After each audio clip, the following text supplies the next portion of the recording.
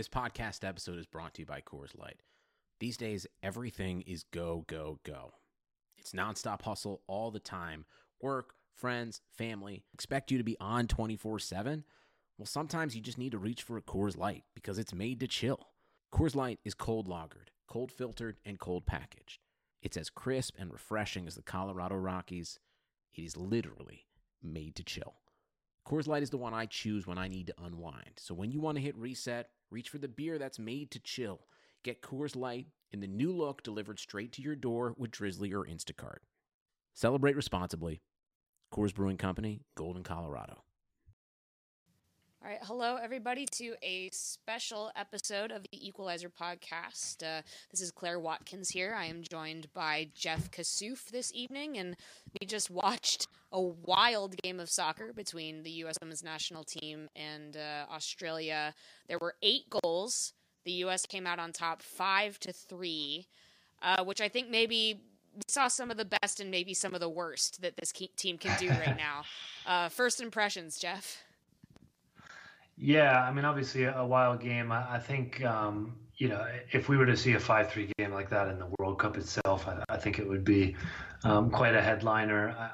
Two teams that have realistic hopes of winning the World Cup. I'm not sure, I mean, it was certainly an entertaining game. I'm not sure that kind of a performance for either of those teams is something that's going to be a World Cup winning worthy performance. Just the way that the breakdowns came about, and certainly scoring 5 goals in a match, you'd expect to win it, but giving up 3, obviously, if you're the U.S. and certainly Australia giving up 5, I think you've got a lot to try to figure out when you look at what's going to come in France in a couple months here, because I think certainly, as the U.S. showed 4 years ago, typically defensively sound team is the one that's standing at the end. Yeah, I mean, the defense was poor all around from both Australia and the U.S.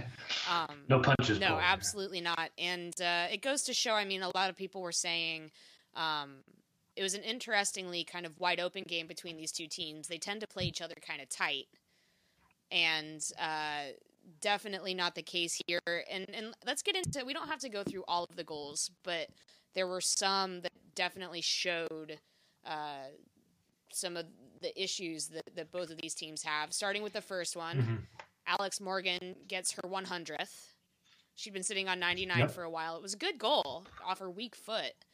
To me, the things that I thought were interesting there was the U.S. were throwing a lot of long balls up early in the match, especially from Abby Dahlkemper, who was doing a good job. She sent quite a few in there that were landing well.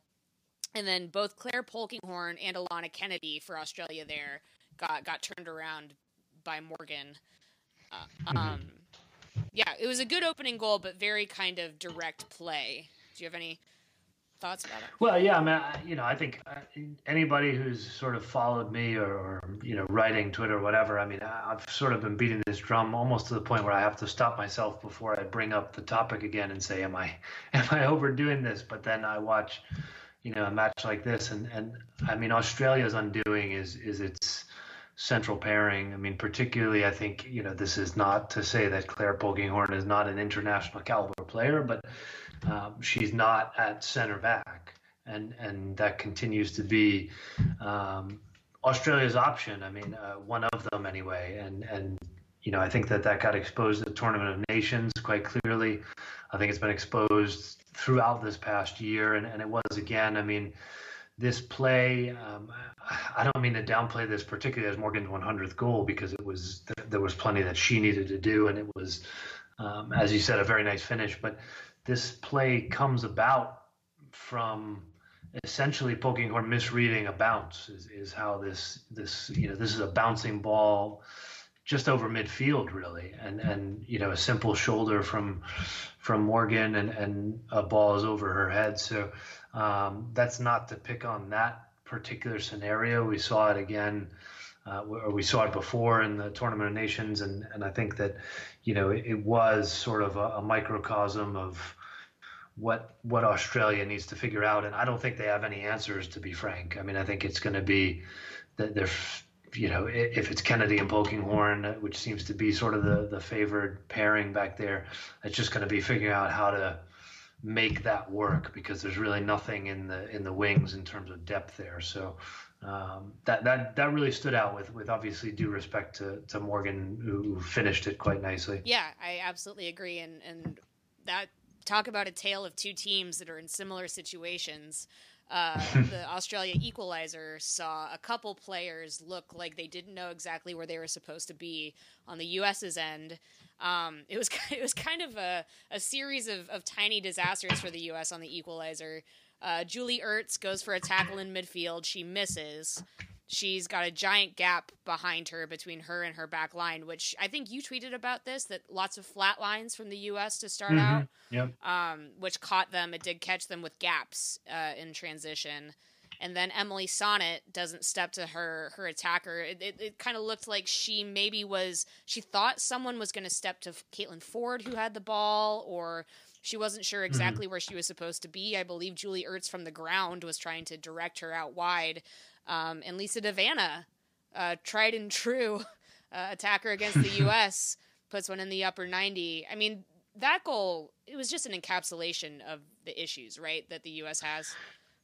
Yeah, I think it's important too. I think that this is my usual sort of flyer to the world that I think the mainstream is going to start paying attention more and more, and obviously we're into April now, and this is the time where sort of everybody is sort of coming around and realizing some of these issues that those who've been following the team have known about, and so I think it's important to say that this is not something new. It's not something that, certainly you and I and us here, I mean, we're not sort of reactionary and freaking out about it. I mean, we've known for a while that this is a U.S. team. I mean, this 5-3 scoreline is it's a microcosm of what they are right now. They are not the 2015 team that was seconds away from setting a shutout record. They are not a team that's going to win a lot of 1-0 games. I mean, they certainly can. But this is a team that is, I'm not sure that they're necessarily embracing it. I think they just kind of have to, because this is where they are. Similar to what I was saying about Australia, is that this is a team that's going to win. I don't know about 5-3 games, but, maybe 3-2. I don't think you're going to necessarily see a ton of clean sheets from this team, because there are some defensive questions.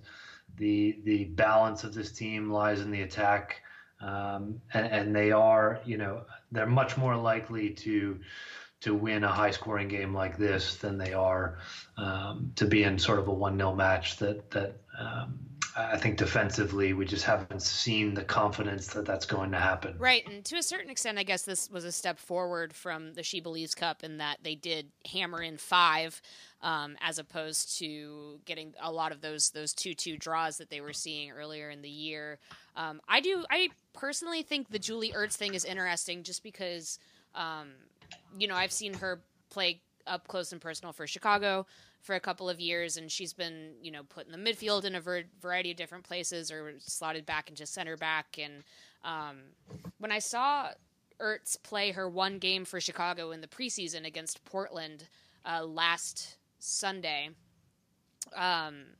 she was playing more of an 8 role in the midfield in front of Danny Colaprico, and I asked Roy Dames about that after the game, and he said that was mostly by design. He said he has those two on the field, Danny's a natural 6, and Julie is, she is better off when she gets a chance to run a little bit more, and right. I thought that made a lot of sense for Chicago. I wonder if right now Julie Ertz's instincts aren't to run in the attack a little bit more. Obviously, that's what Jill Ellis seems to like from a lot of her players, and it is leaving that gap.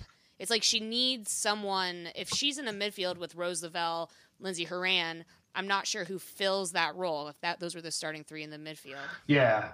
No, I think it's becoming significant. I guess it has been problematic is a better way to put it, and I think if you're Jill Ellis, I think you really have to be seriously considering what that personnel looks like. I mean, it has evolved over time. I mean, a year ago, I think, this is how much things have changed. I think even a year ago now, Morgan Bryan was still in that sort of Ellis's preferred three in an ideal world where everyone's healthy. So that three, that combination has evolved over time, and I think we're seeing and saw particularly against Australia, particularly on that first goal, and even the build up to that first goal, 29 minutes into that. I mean, before that even, it was just as you said that I was talking about, everything was very flat, and it was just super easy to bypass lines where one ball is beating all three midfielders.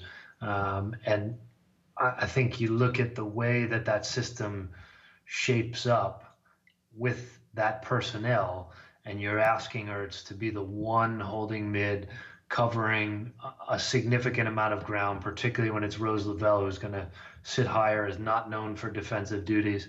Lindsey Horan, a bit more of a two-way player, yes, but is typically sort of drifted a little bit wider, a little bit to the left, and it leans offensive, I guess, is a fair way to put it for her. So I think you look at that, and I know there's a lot of consideration and cries out for Mewis, and I think you have to say, rather than that triangle, I think you almost need to rotate what that shape looks like 90 degrees, where you've got Ertz alone, you've got Horan sort of offset in front of her, and then Lavelle at the top of it.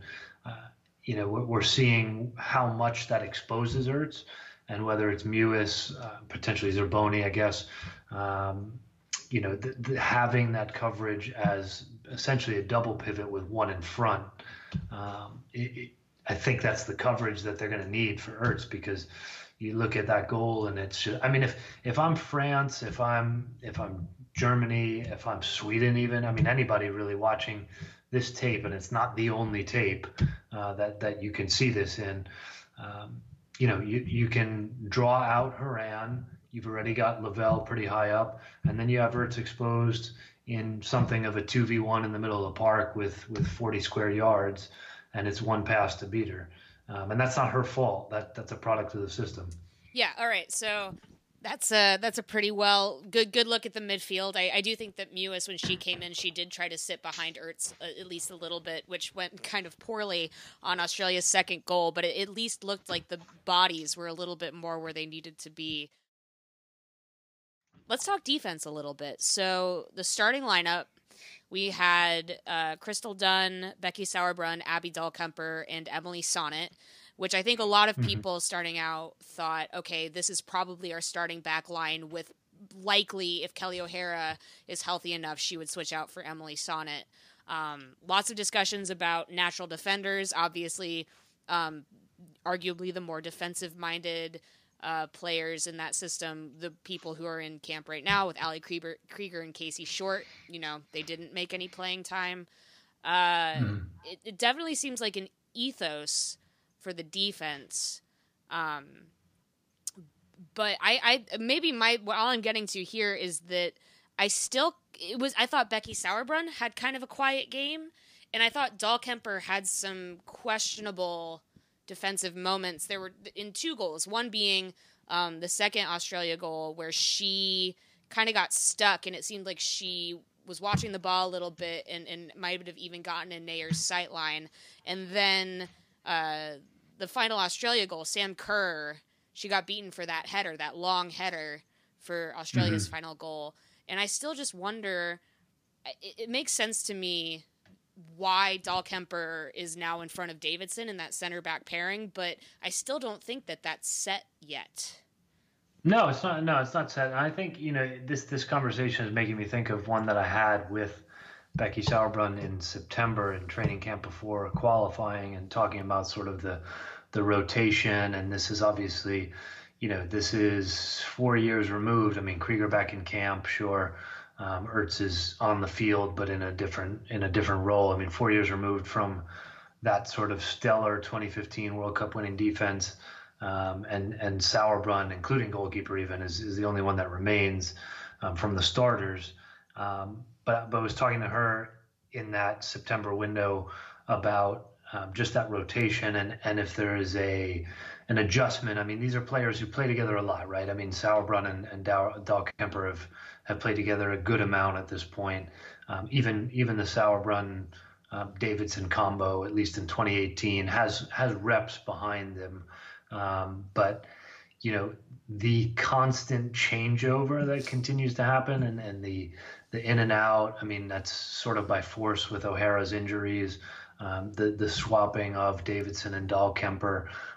Dunn has sort of, more or less solidified herself on the left over the last 8 months, but that has an effect on chemistry. And I would say the better word there is communication.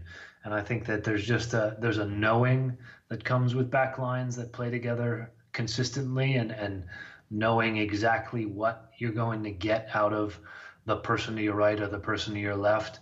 And, you look at that and Sauerbrunn being the constant, Dahlkemper or Davidson, that affects even potentially what side Sauerbrunn might be on. And then obviously who her fullback is. And you look at swapping Sonnet in for O'Hara, and you alluded to this, Claire. I mean, that's Sonnet is kind of the antithesis of O'Hara in terms of certainly on the attacking side. So, which is amazing. She had 2 assists in this game, which is wild. I know. Yeah, she looked like a number 9 in stoppage time there. So, so that is, maybe we need to scale back our attacking criticism of Sonnet, but.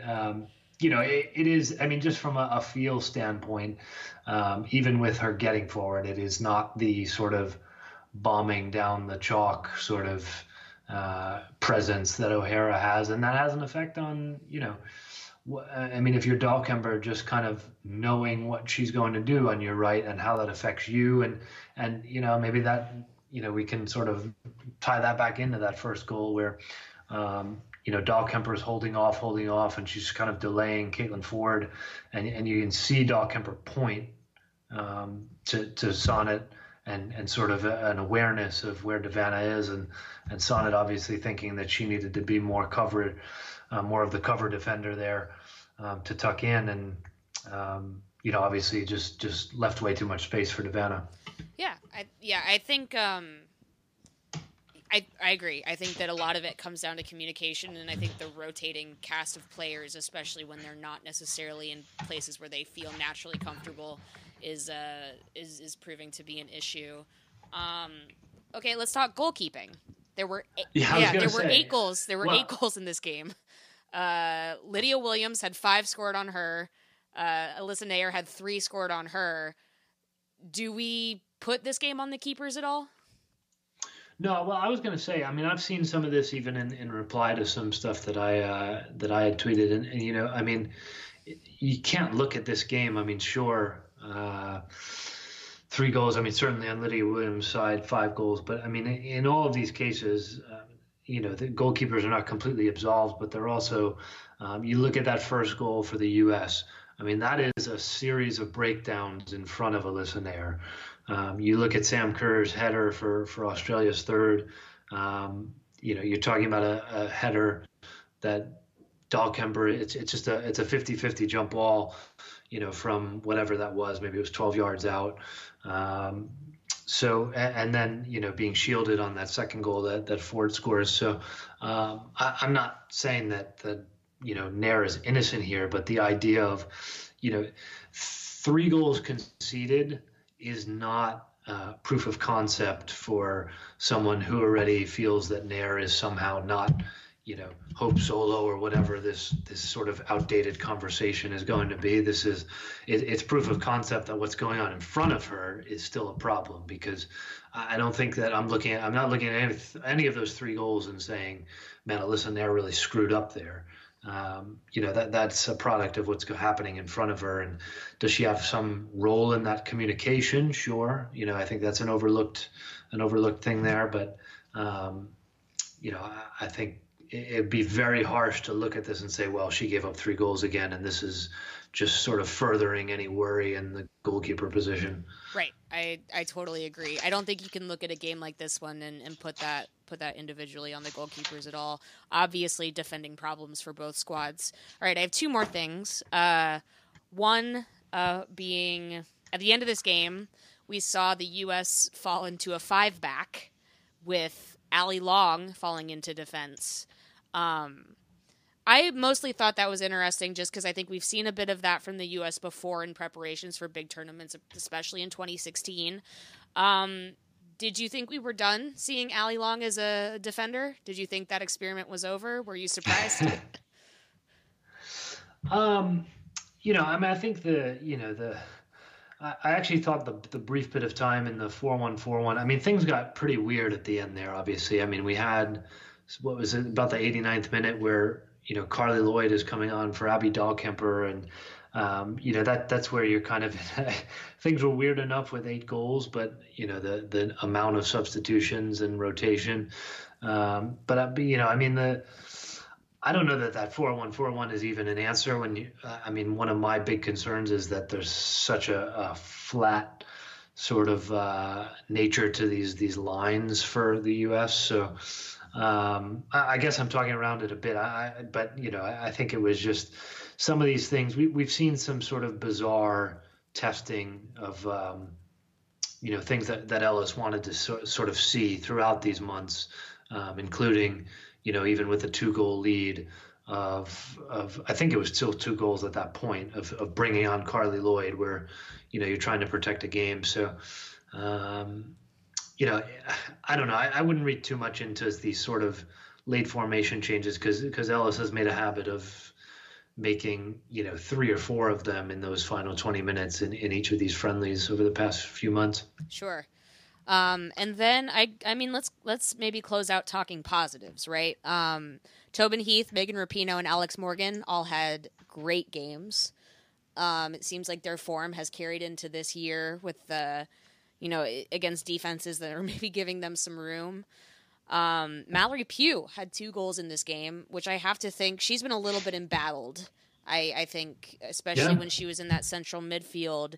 Has to be great for her confidence. And also it'll be really interesting, I think, to see what she does with the Spirit kind of rolling into this World Cup. She's someone that if she can contribute, that will be great for the U.S. when I think maybe the assumption after the last couple of months is we're not sure exactly how much she can do that.